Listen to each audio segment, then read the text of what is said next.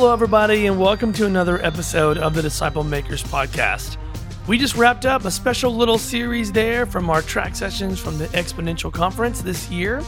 And now we're jumping back into track sessions from the National Disciple Making Forum that we hosted last year. Next up is Small Circle, given one of their track sessions. Small Circle is a collection of disciple-making tools with a one-to-one dynamic. They believe that deeper levels of relationships can be found beyond the group experience.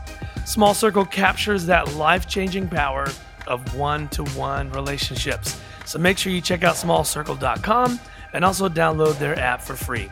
All right, let's jump in and hear these track sessions from Small Circle. Here we go.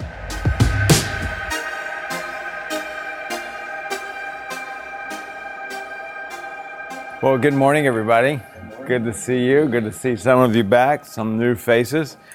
I want to start on time to honor you for getting the engine revving. And so I feel like we're from Florida, so I feel like I'm like in the Antarctic. When I saw frost, I'm like, so my wife, Carrie, is here with us. She grew up as a missionary kid in northern Japan, equal on the same lines as Siberia. So that's why we moved to Florida. Our other team, Eric Williams and Jerry Clark, they're also from Florida. Eric lived here for 5 years in Clarksville, so we're back in stomping grounds.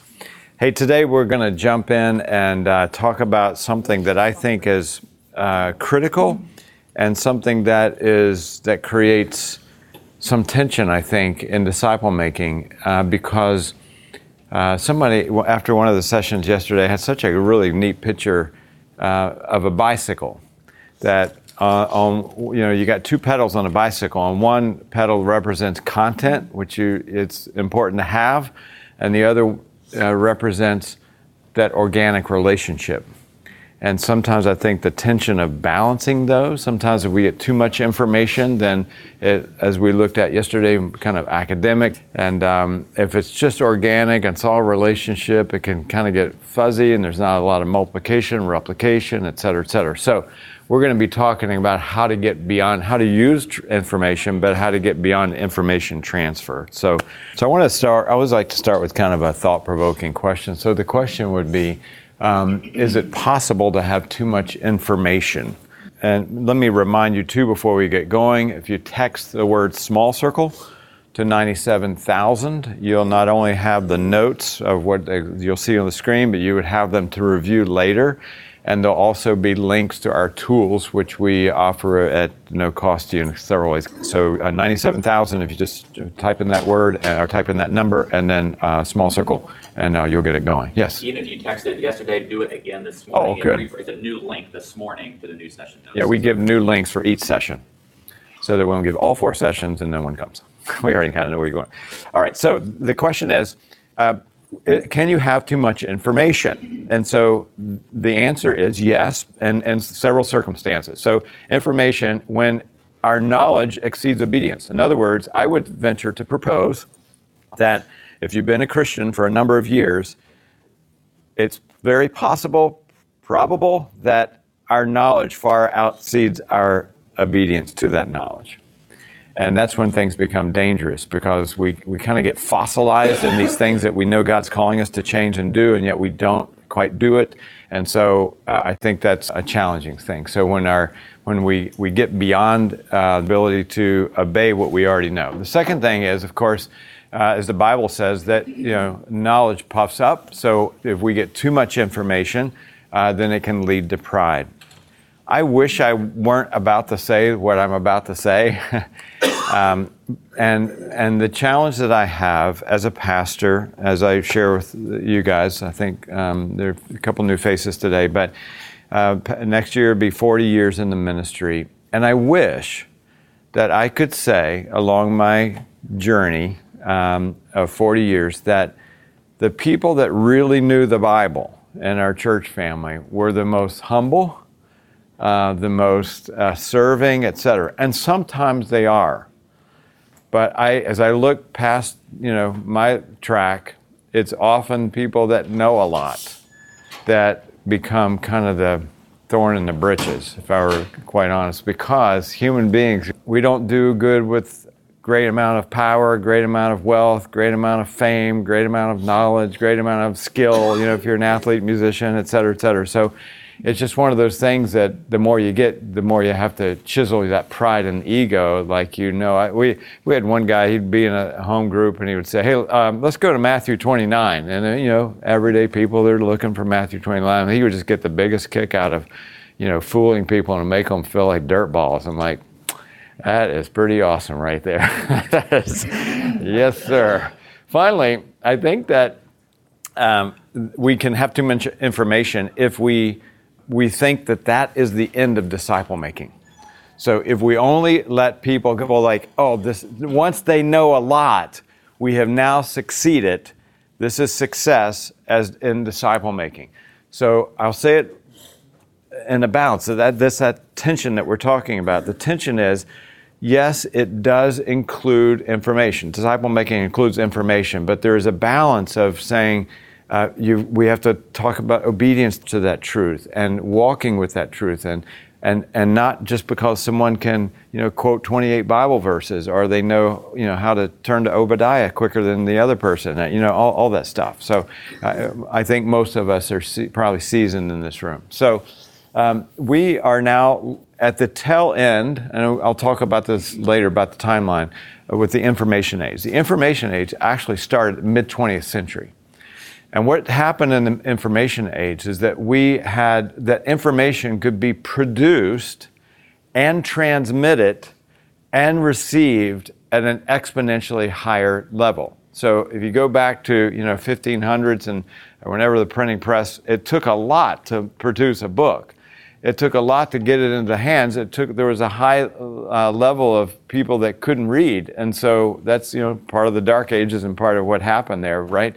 But as we've gotten along now, we just shot a video that looked pretty darn good in the lobby of saying, hey, thanks for coming to our sessions yesterday, blah, blah, blah. And we can transmit that in 2 minutes and produce it and transmit it, and you can receive it in seconds. So with Google and YouTube and Facebook and et cetera, we have more information. I happen to be a Tony Evans fan. I love Tony Evans preaching, and I listen to Tony Evans almost every day of my life as I'm in the gym. I can get the best preachers and the best teachers at just a blink of a button. And so in certain ways, we don't need disciple making for information. There's a lot of resources of information all over. So that was the most important thing you'll hear all day. Thanks for coming. That's very. Can I get an amen on that one? All right, thank you. Thank you. Unintentionally, in our church culture, we have created what we call the expert culture. And so what we're doing right now is the perfect picture of an expert culture. One person is talking, and whatever how many of us, 20, 25 of us sitting here, we're all listening, right? We didn't mean to do that. We're not doing it because our egos are involved. Well, maybe sometimes. But what we do typically is that we have, these groups or big groups. We talked yesterday about, thinking in circles. We think about the big circle as collective worship, and mid-circle as groups, Bible studies, adult Sunday school of some kind. And typically in this arena, you've got, a worship band, and everybody out here is kind of, in rows listening like we are right now. Then you got the sage on the stage who's, comes up and talks. And then typically in a group, we have more dialogue these days in groups, but there's a leader, and especially in a Bible study, there's somebody that knows more than everybody else and all that jazz, and they're transmitting information like that. And so there is this sense of expert culture, which in a way diminishes the willingness and the readiness for people to be disciple makers, because they're like, man, I can't do it like the guy, up front, right? So I think it's the expert culture is really important. So here's how we deliver information, or where we deliver it. We in the big circle and the mid circle, and then the small circle. And for those of you just joining, what we refer to as the small circle is just that table for two, 1-to-1. The information is different. at that table for two. So we looked at this a little bit yesterday, like what kind of information are we delivering? So in the big circle, it's common, right? In other words, it needs to apply to everybody. You have unbelievers, people seeking God, people that have just come to God, people who have been following the Lord for years and years, decades. And so when you get up and preach on Sunday morning, you're trying to be common in your language and not go over the heads of new believers and not be so simplified you're boring, seasoned believers and all that jazz. And Jesus did the same, right? Blessed are the meek in spirit, Sermon on the Mount, talking in parables, illustrations, etc. Then you come to the group, later by the campfire that night, the 12 disciples said, hey, can we concentrate on that parable that you spoke about in the common group and when we were with the crowd? Can we concentrate that? And so it's more concentrated information when we come into the group. So in our church, again, we have probably about 35 groups or so, and we do sermon-based, questions and dialogue. And so we're saying, hey, you're going to get it on Sunday morning, but we get to have a conversation about it in a group, and it's going to be more concentrated. When you get to the one-to-one, the difference is it becomes very customized. So if you think about the conversations, and as I said yesterday, I only make proposals. You connect the dots. If you don't like the proposal, then toss it out and throw it in the shredder. But here's the proposal. When you look at these circles of Jesus, and he had all three, right? So he had the crowd, obviously, he had his core, he had a closer core in here, Peter, James, and John.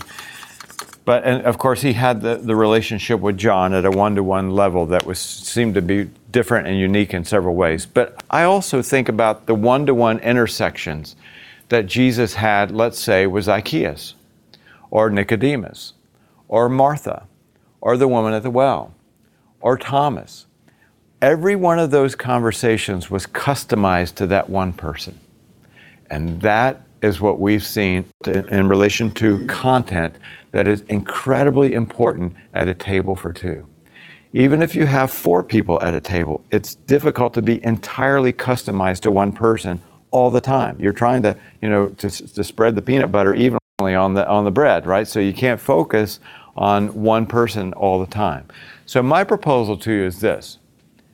Is it possible that in the ministry of Jesus, we see the greatest life change at these customized intersections?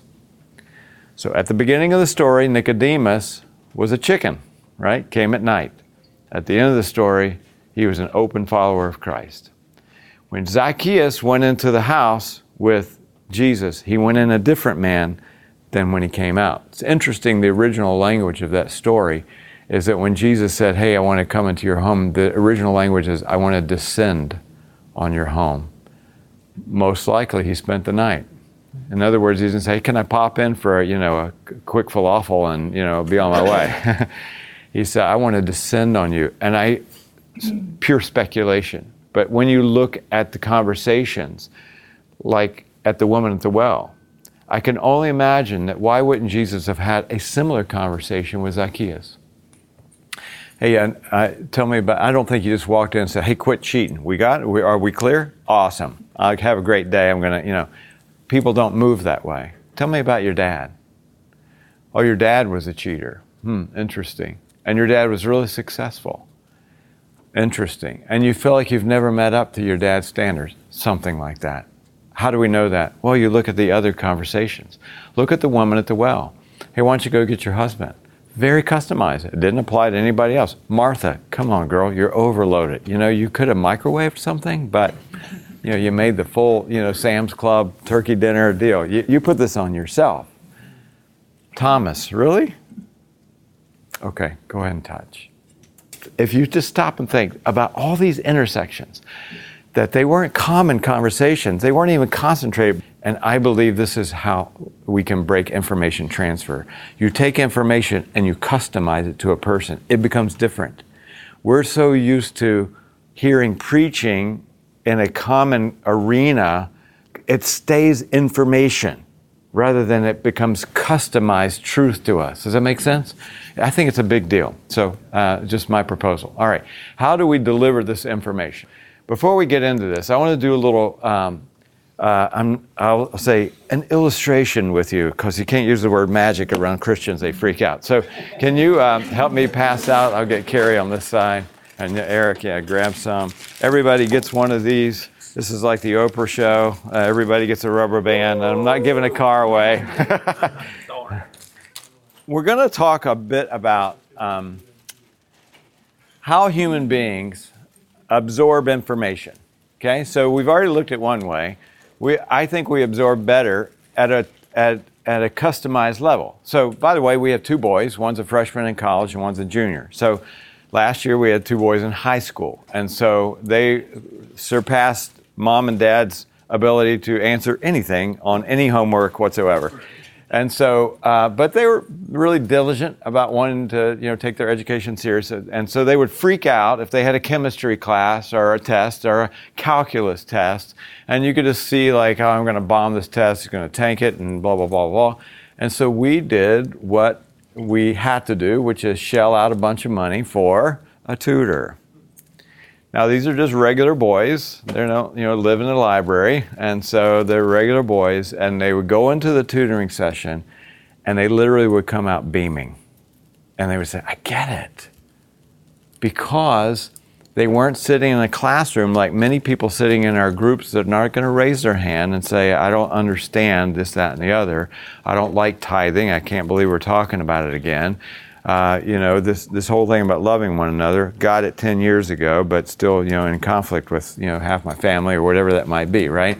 But at a table for 2, it's customized. So that it really helps. Here's the second thing. So I'm going to teach you this illustration trick here, all right? So I'm going to teach you in several ways. The first way is only audio. So I'm going to, here in a minute, I'm going to ask you to shut your eyes and only operate through audible, what you hear. No cheating, all right? But I'm going to give you a head start. Go ahead and put your purple rubber band on your right-hand peace finger. So the trick goes like this. You have this purple rubber band on these 2 fingers. And what I'm going to ask you to do is I'm going to take the pink rubber band and put it over the index finger of that same hand, the purple's, and put it over the fingernail and pull it toward yourself. Your palm is toward yourself. You're going to twist that rubber band, you put it over the next finger, and you're going to twist it again, put it over the ring finger, twist it again, put it over the pinky. And then what you're going to do is put those fingernails, crease those hands down, those fingers down, so that the fingertips are touching the palm of your hand, and then pull the purple band over the fingernails. Okay? So it should look like this. You can open your eyes. Here's what it should look like. So the band is over here, and then a whoop, and now it's on the other fingers. How many people can do it based on the audio instructions I gave to you? 1. Excellent. 2. Excellent. Okay. Good. I got 2. Let me see you do it. Yes, that's excellent. Excellent. Great. Get out. All right. So, all right. Just get. It's pretty perfect. All right. Now I'm going to do it a second time. No words. I'm just going to visualize. So if you're listening to this recording, there will be 60 seconds of silence. So here we go. We're going to start this way. Now, how many people can do it? A few more. All right. How many people can't do it yet? Okay? Don't look at that. You're so ashamed. We need a table for 2. All right. All right. Here's what I want you to do. Raise your hand if you can't do it. And if you are able to do it, I want you to teach somebody else really quick. Even if you don't know them, don't be shy, okay? Go for it. All right, here's what the educators teach us. First of all, that little exercise, we had a couple people that could do it by audio, right? A few more people could do it once they saw it. But then we got to a table for 2 and everybody in the room. Some people say to me, one-to-one disciple making, it takes so long. Not if you're letting it multiply, and you will go deep. It will go faster than you think, but it is the truth. The information is being received and transmitted at a very different level. All right, here's what educators teach us. We only remember 10% of what we read. Think about that. 10% of what we read. Sometimes I'll pick up a book, I'm like, have I read this book? And I'll see underlying, I guess I have read this book. The next figure or stat is extremely difficult and for us as pastors to hear. 20% of what we hear, this is what we remember. 20% of what we hear. So that means all that time you spent on that amazing sermon last Sunday, 8 out of 10 things were forgotten. Think about that. And how many of us have preached, and you're preaching on forgiveness, and someone comes up and says, man, that is the best message on the coming of Christ I've ever heard. I'm like, thank you. You just learn to say thank you. I'm really encouraged by your words. 30% of what we see, we absorb. If you begin to combine those, it's 50% of what we see and hear. So this is where it becomes interesting. We remember 70% of what we personally discuss.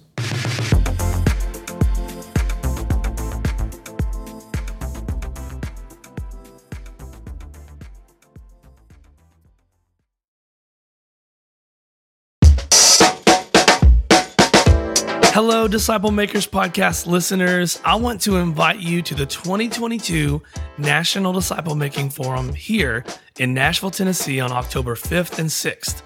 Jesus had a strategy, a plan, and a roadmap for making disciples. In other words, he was highly intentional. He guided, coached, and developed his disciples into full-on disciple makers, and by living out the Great Commission, they changed the entire world. We're constantly gaining new insight about intentional discipleship as we look closely at Jesus. And if we're thoughtful and prayerful, we can apply many of those same practices today. So head on over to discipleship.org to buy your tickets for the 2022 National Disciple Making Forum. I look forward to seeing you there. Now let me pause for a second and talk about how technology, next session is all about technology, the ups and downs of technology, how we can also overcome the non-relational aspect of technology. We'll talk about our mobile app, etc. But when you think about technology, statistics are showing us that it is becoming increasingly difficult for those who are around 30 years old and younger to have one-to-one conversations, because technology has robbed us of that. And now we communicate by posting rather than conversing. So let's say you have a friend and you have to say something a little edgy, a little bit difficult. It's best not to text that, but sometimes we do. And we think, what the heck, I'll just text them. So you text it and then you're like, maybe I shouldn't say it that way. Okay, I'll say it that way. Well, maybe not that word. Okay, I'll do it that. Then you're thinking. Okay, I'll post. Then they get it, and they're like, I can't believe you just said that. Well, yeah. Well, I probably shouldn't cuss. I'm thinking, and then I post. And then he does it back, and I do it back, and he does it back, and then I don't hear anything. It's called ghosting. And I'm like, man, maybe I ticked him off. Like, yeah, no brainer. Should have had this conversation. So, proposal. Sometimes I wonder, it's when we're sitting in a group and we're going back and forth, and I understand we call these conversations, but I do wonder, as, let's say for example, this is our group. We're on Wednesday night, we're sitting in a home, okay?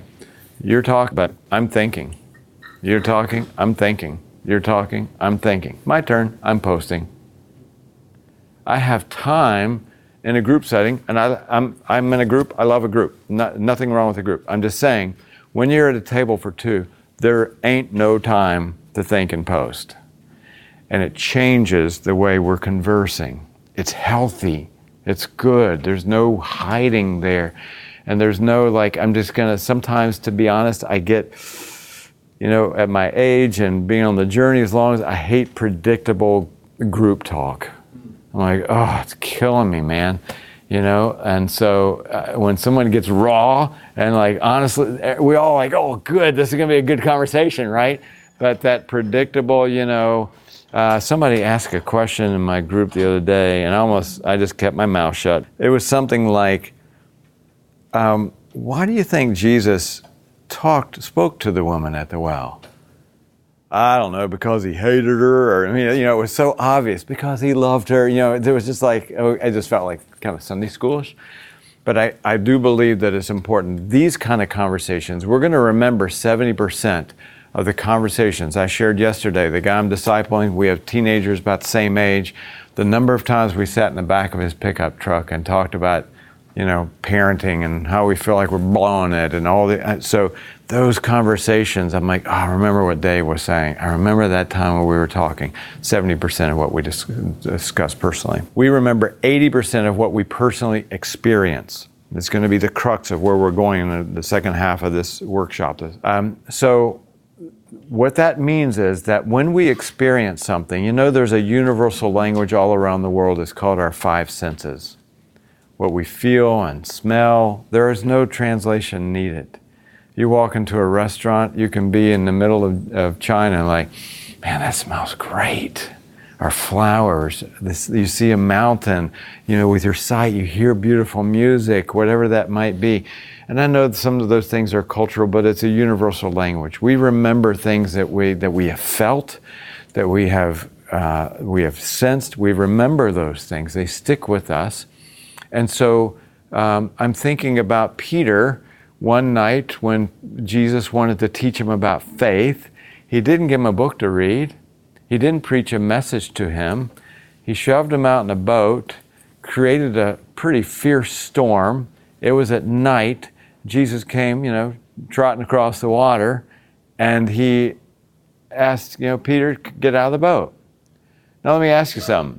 On the last day Peter was alive on the planet, and someone came along to him and said, hey, Pete, hey, remember that night we were on the boat, and we were out there, and we all started freaking out, and then we saw Jesus walking across the water, and then we really freaked out. And then Jesus asked you to get out of the boat, and we all were laughing behind your back because, you actually were going to do it. And like, there's no way he's actually gonna do it.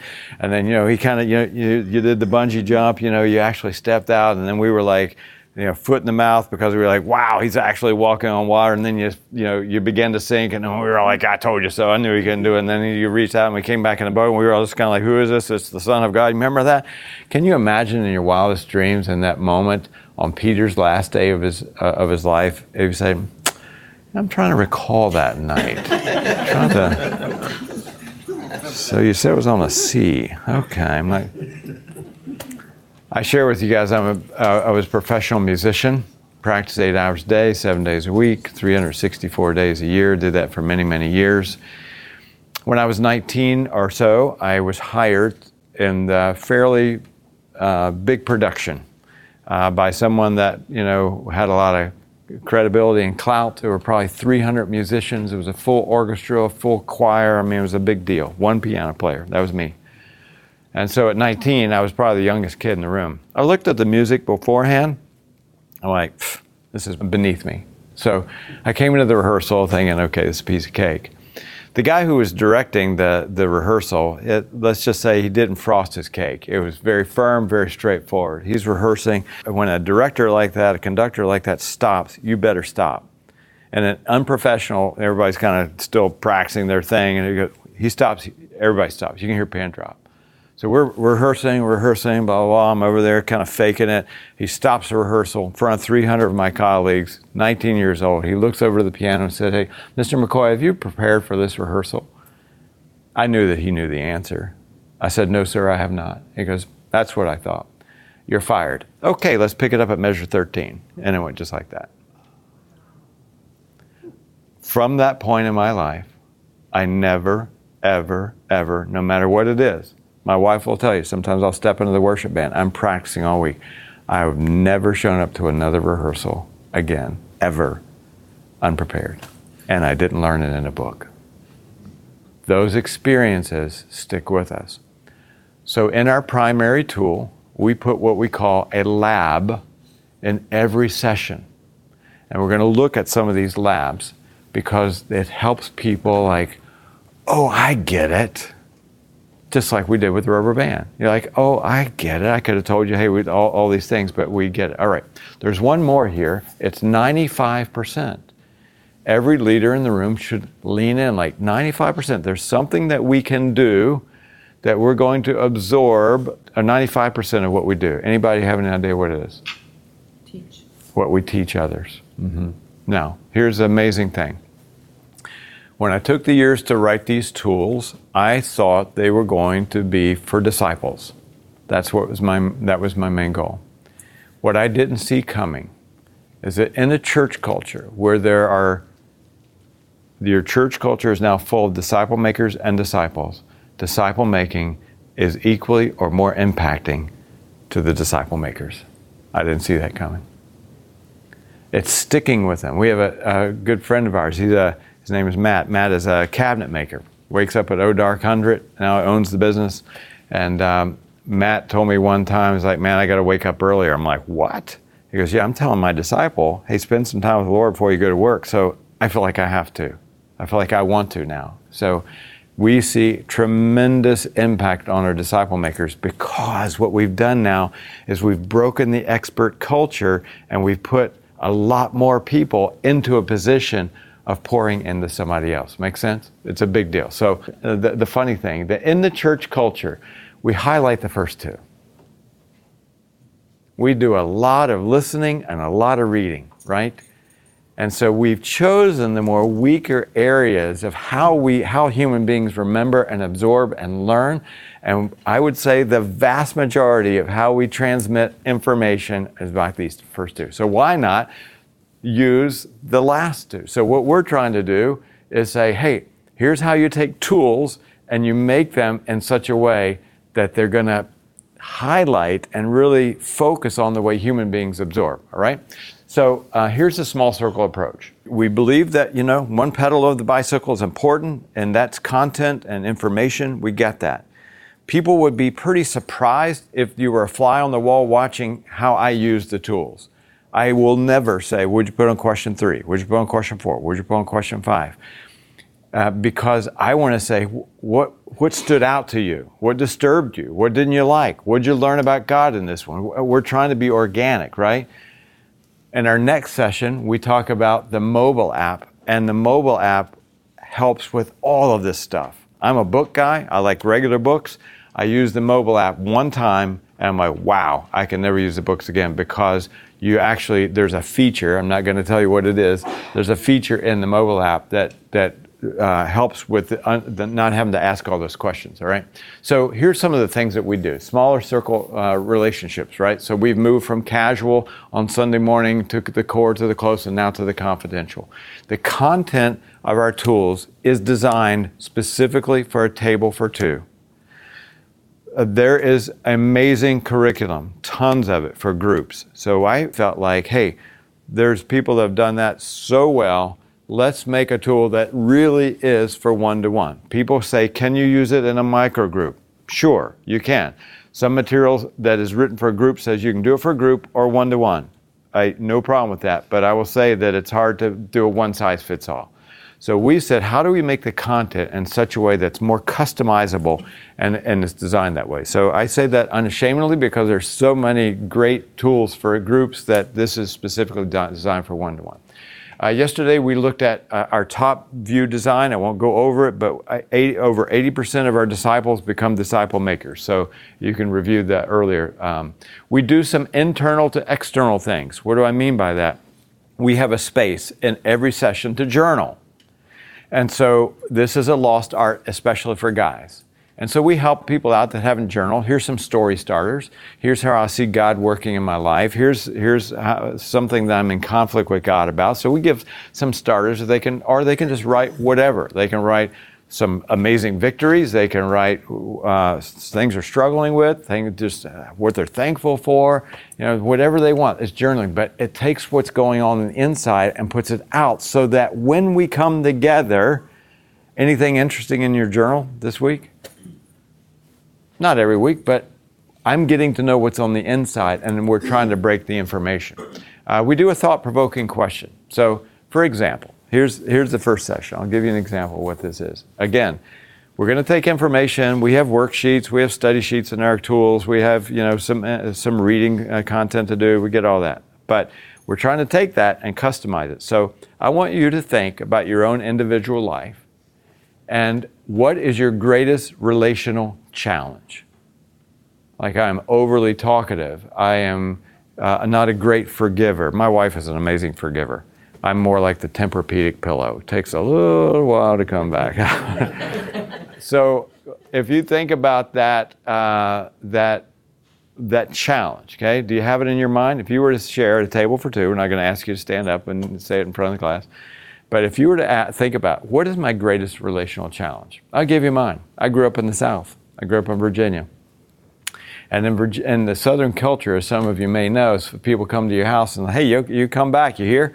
We shut the door like, boy, I hope they never come back again. We're super nice in the Southern culture. I moved from the South to Boston. That was a bit of a cultural shock for me, because I'm like, wow, he just said what he actually really thought. That's really, that was refreshing. So, and I loved it. For me, I'm like, wow, he really told me just to get out. I mean, it's amazing. So I grew up in that Southern culture. It has been a challenge for me to say, hey, I really want to speak truthfully to you right now, right? So if you have that thing in your mind, and they were to produce a movie, someone would produce a movie about your greatest relational challenge, what would the name of the movie be? So the name of my movie would be Southern Coward.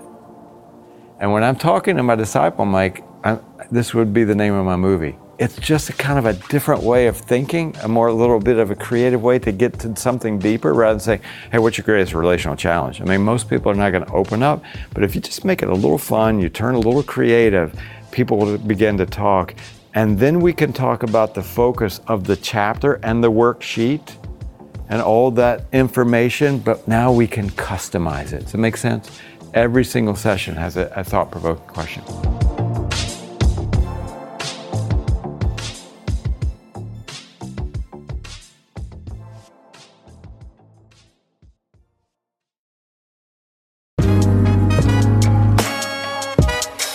Hi, it's Jason Henderson here as a sponsor from Renew.org. I wanted to invite you to not only attend Discipleship.org's National Disciple Making Forum, but come one day early for the Renew.org Network National Gathering. It's October 4th from 12:30 to 8:30 p.m., so the afternoon and evening you can travel early that day. You'll get to hear from Paul Hugabart, Jim Putman, Shadonke Johnson, and other well-known disciple makers. They'll speak on our theme, Real Life Theology Conversations. That's the theology we need for real life and the relationships and conversations, the hard conversations that it takes in today's cultural reality to make disciples. There's special pricing available. You're going to want the best price to come to both Discipleship.org's National Disciple Making Forum as well as Renew.org's National Gathering. Go to renew.org/events for that combo ticket. That's the best price to both events, the combo ticket. Again, that's renew.org/events, renew.org/events. We'll see you there.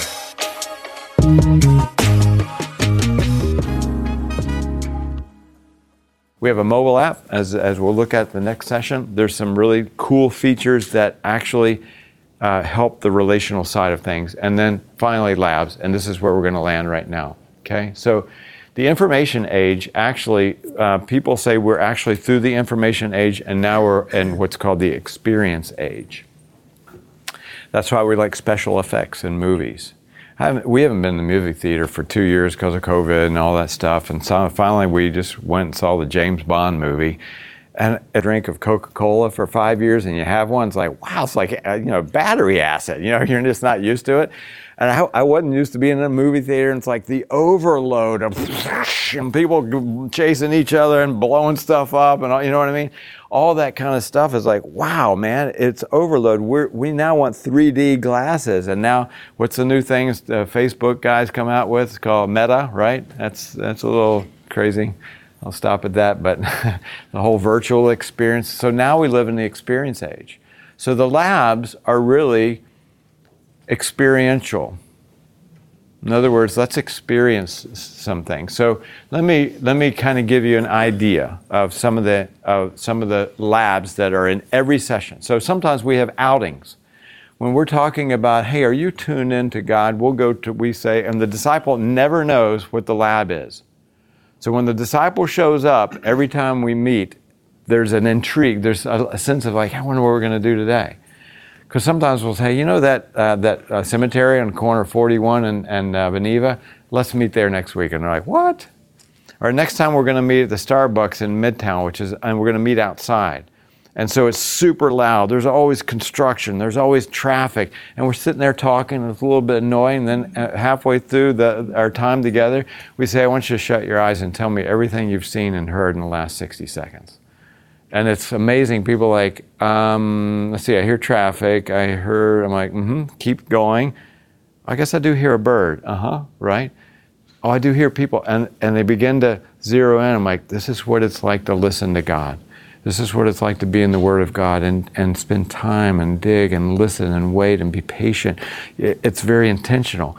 Sometimes we do outings. Sometimes we do role playing. When we talk about sharing our faith, we say, I'm going to take on the role of a pluralist. And I'm always hard-nosed with my disciples. And I'm saying, well, why would you say that? Well, how do you know the Bible's true? And so we get them exercising. We go to a worship service of a different faith.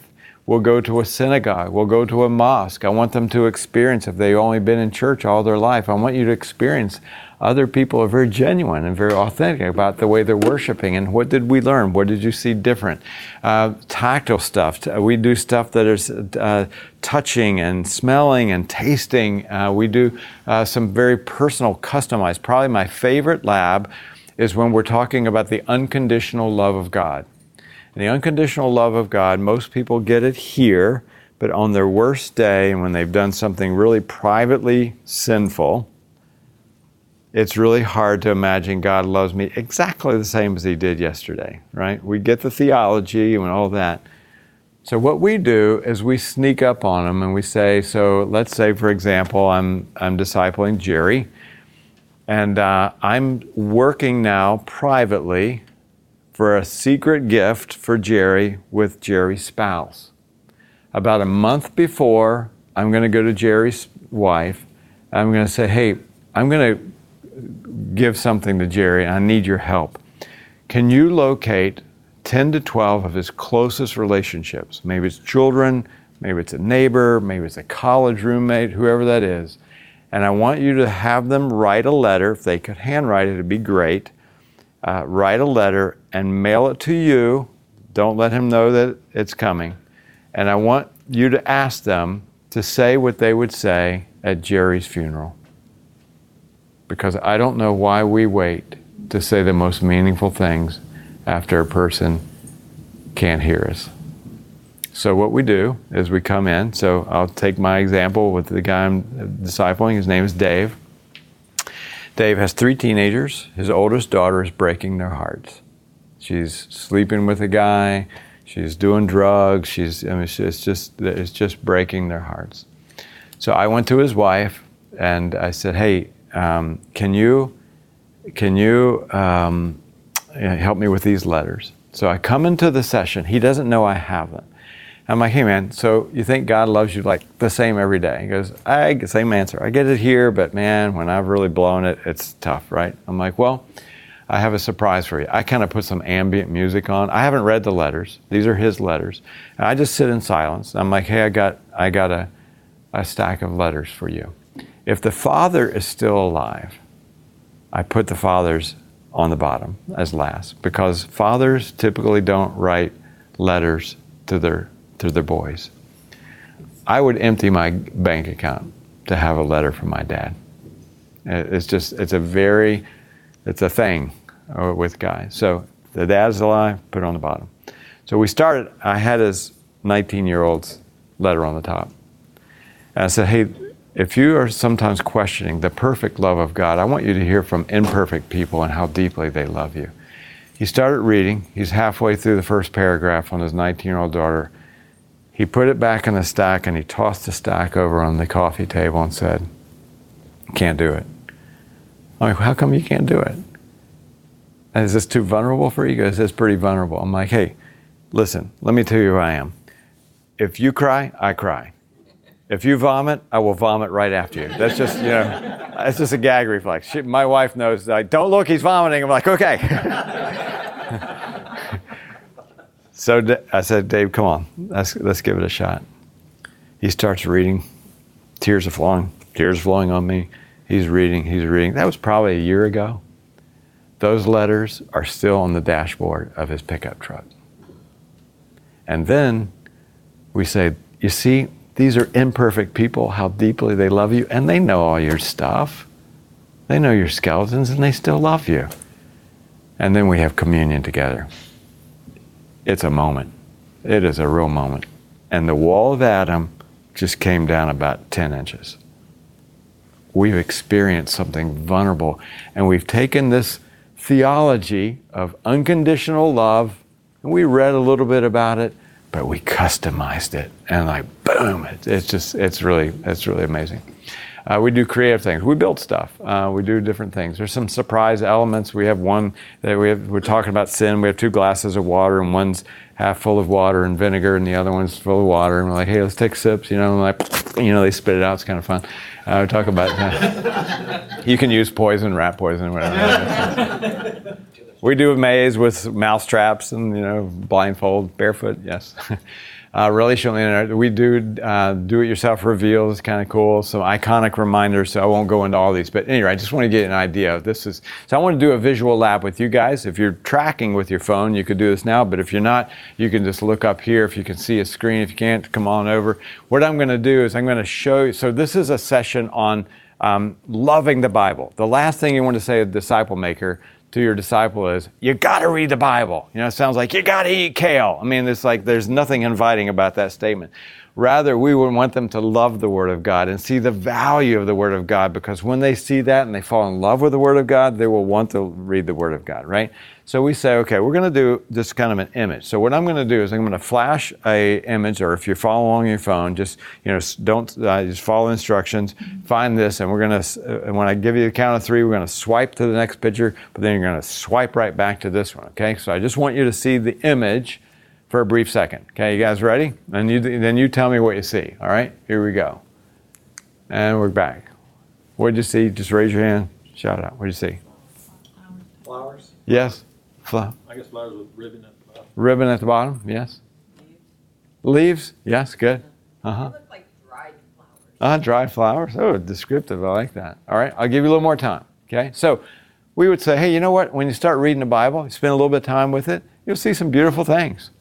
You'll see, some things like, wow, you'll see some inspirational things. Okay, here's a picture. Anything different? Some words. Did you see what they were? Disciple. Love. Make. Yeah. But not make love. It's not an X-rated flower show here. That's a different leaf. So then we would say, what's really cool? We're chiseling the expert culture. Sometimes you're going to see something in the Bible, and it's going to be different than what I see.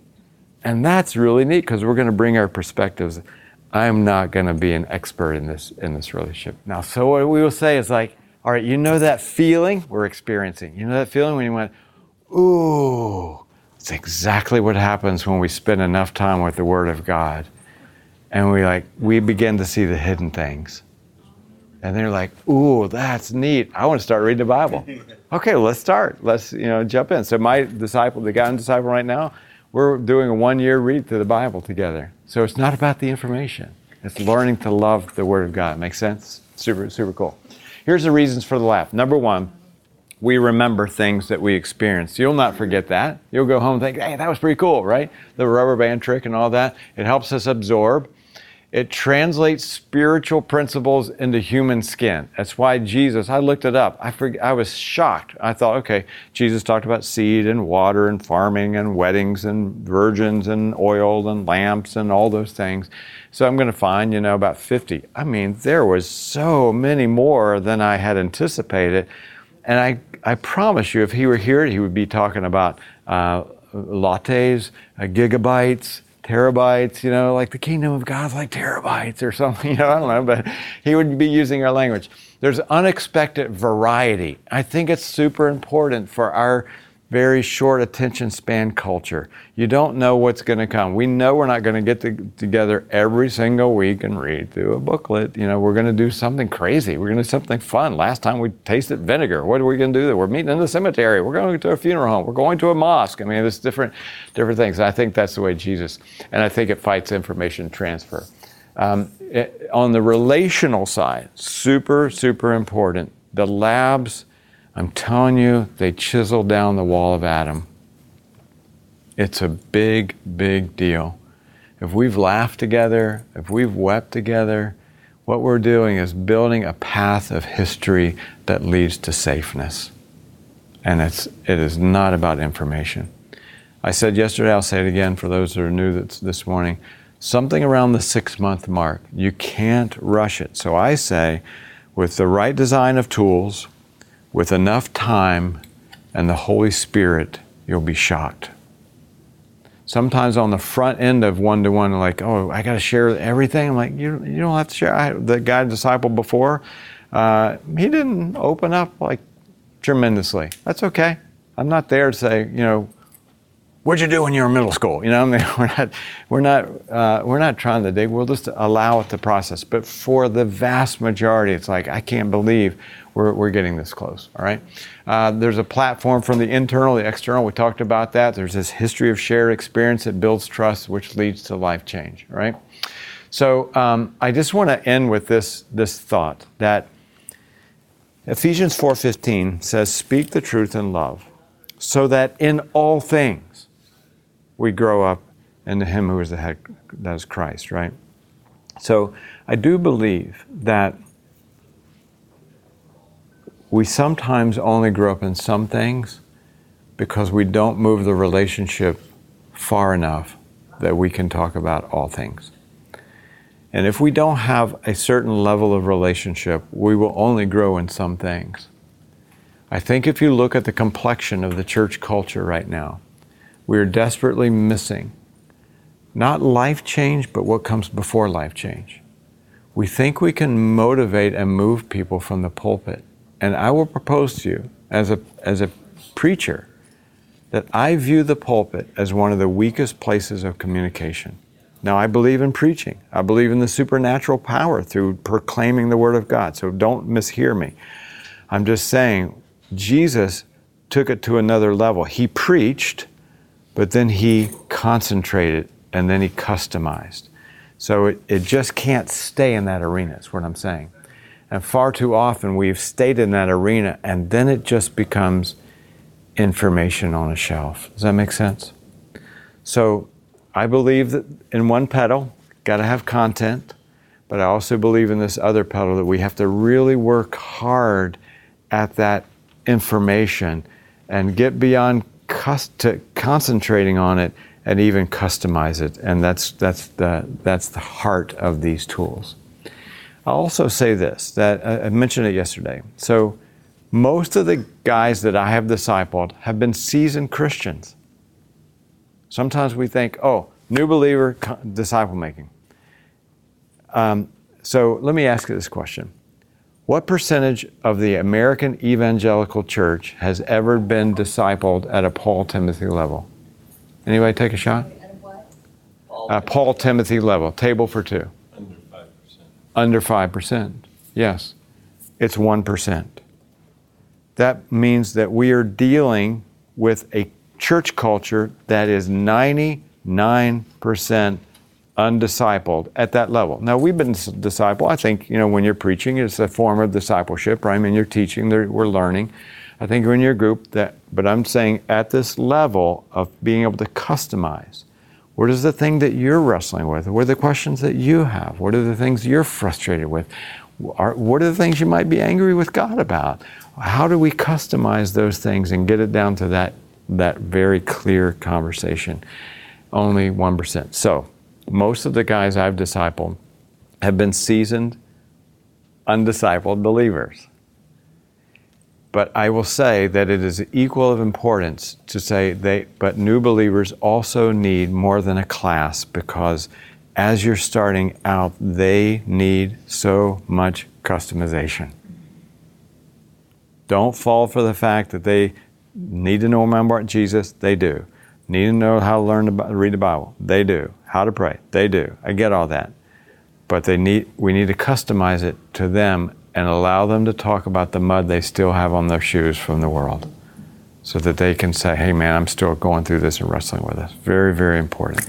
How do you get beyond information transfer? Customize, customize, customize, customize. It's life-changing. So let me pray, then I'll let you out in good time. Thank you again for coming and being with us. And again, if you text small circle 97,000, you have all these notes if you want to review them later. That way I'm trying to diminish the number of trees that we kill at a conference, and all the stuff that you have to take home. Next session is probably one of my favorite ones on the mobile app and what that does. So I'm going to do a demonstration of how that works, if that's helpful for you guys. So let me pray with you. Father, thank you so much for every single person who's gathered this week for this forum, because they have said somewhere in themselves, I need to know more about disciple making. And that is so close to your heart. Father, we are, as you know, inundated by information around the world at a global level.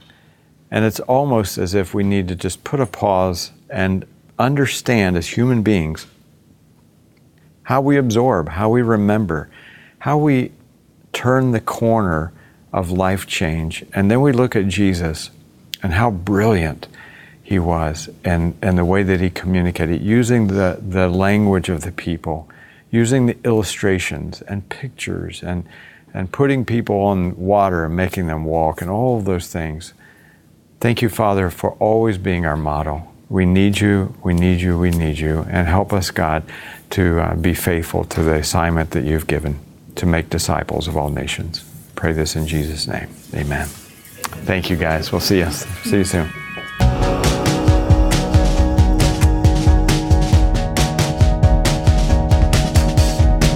Well, thank you so much for listening. I hope that you enjoyed that track session.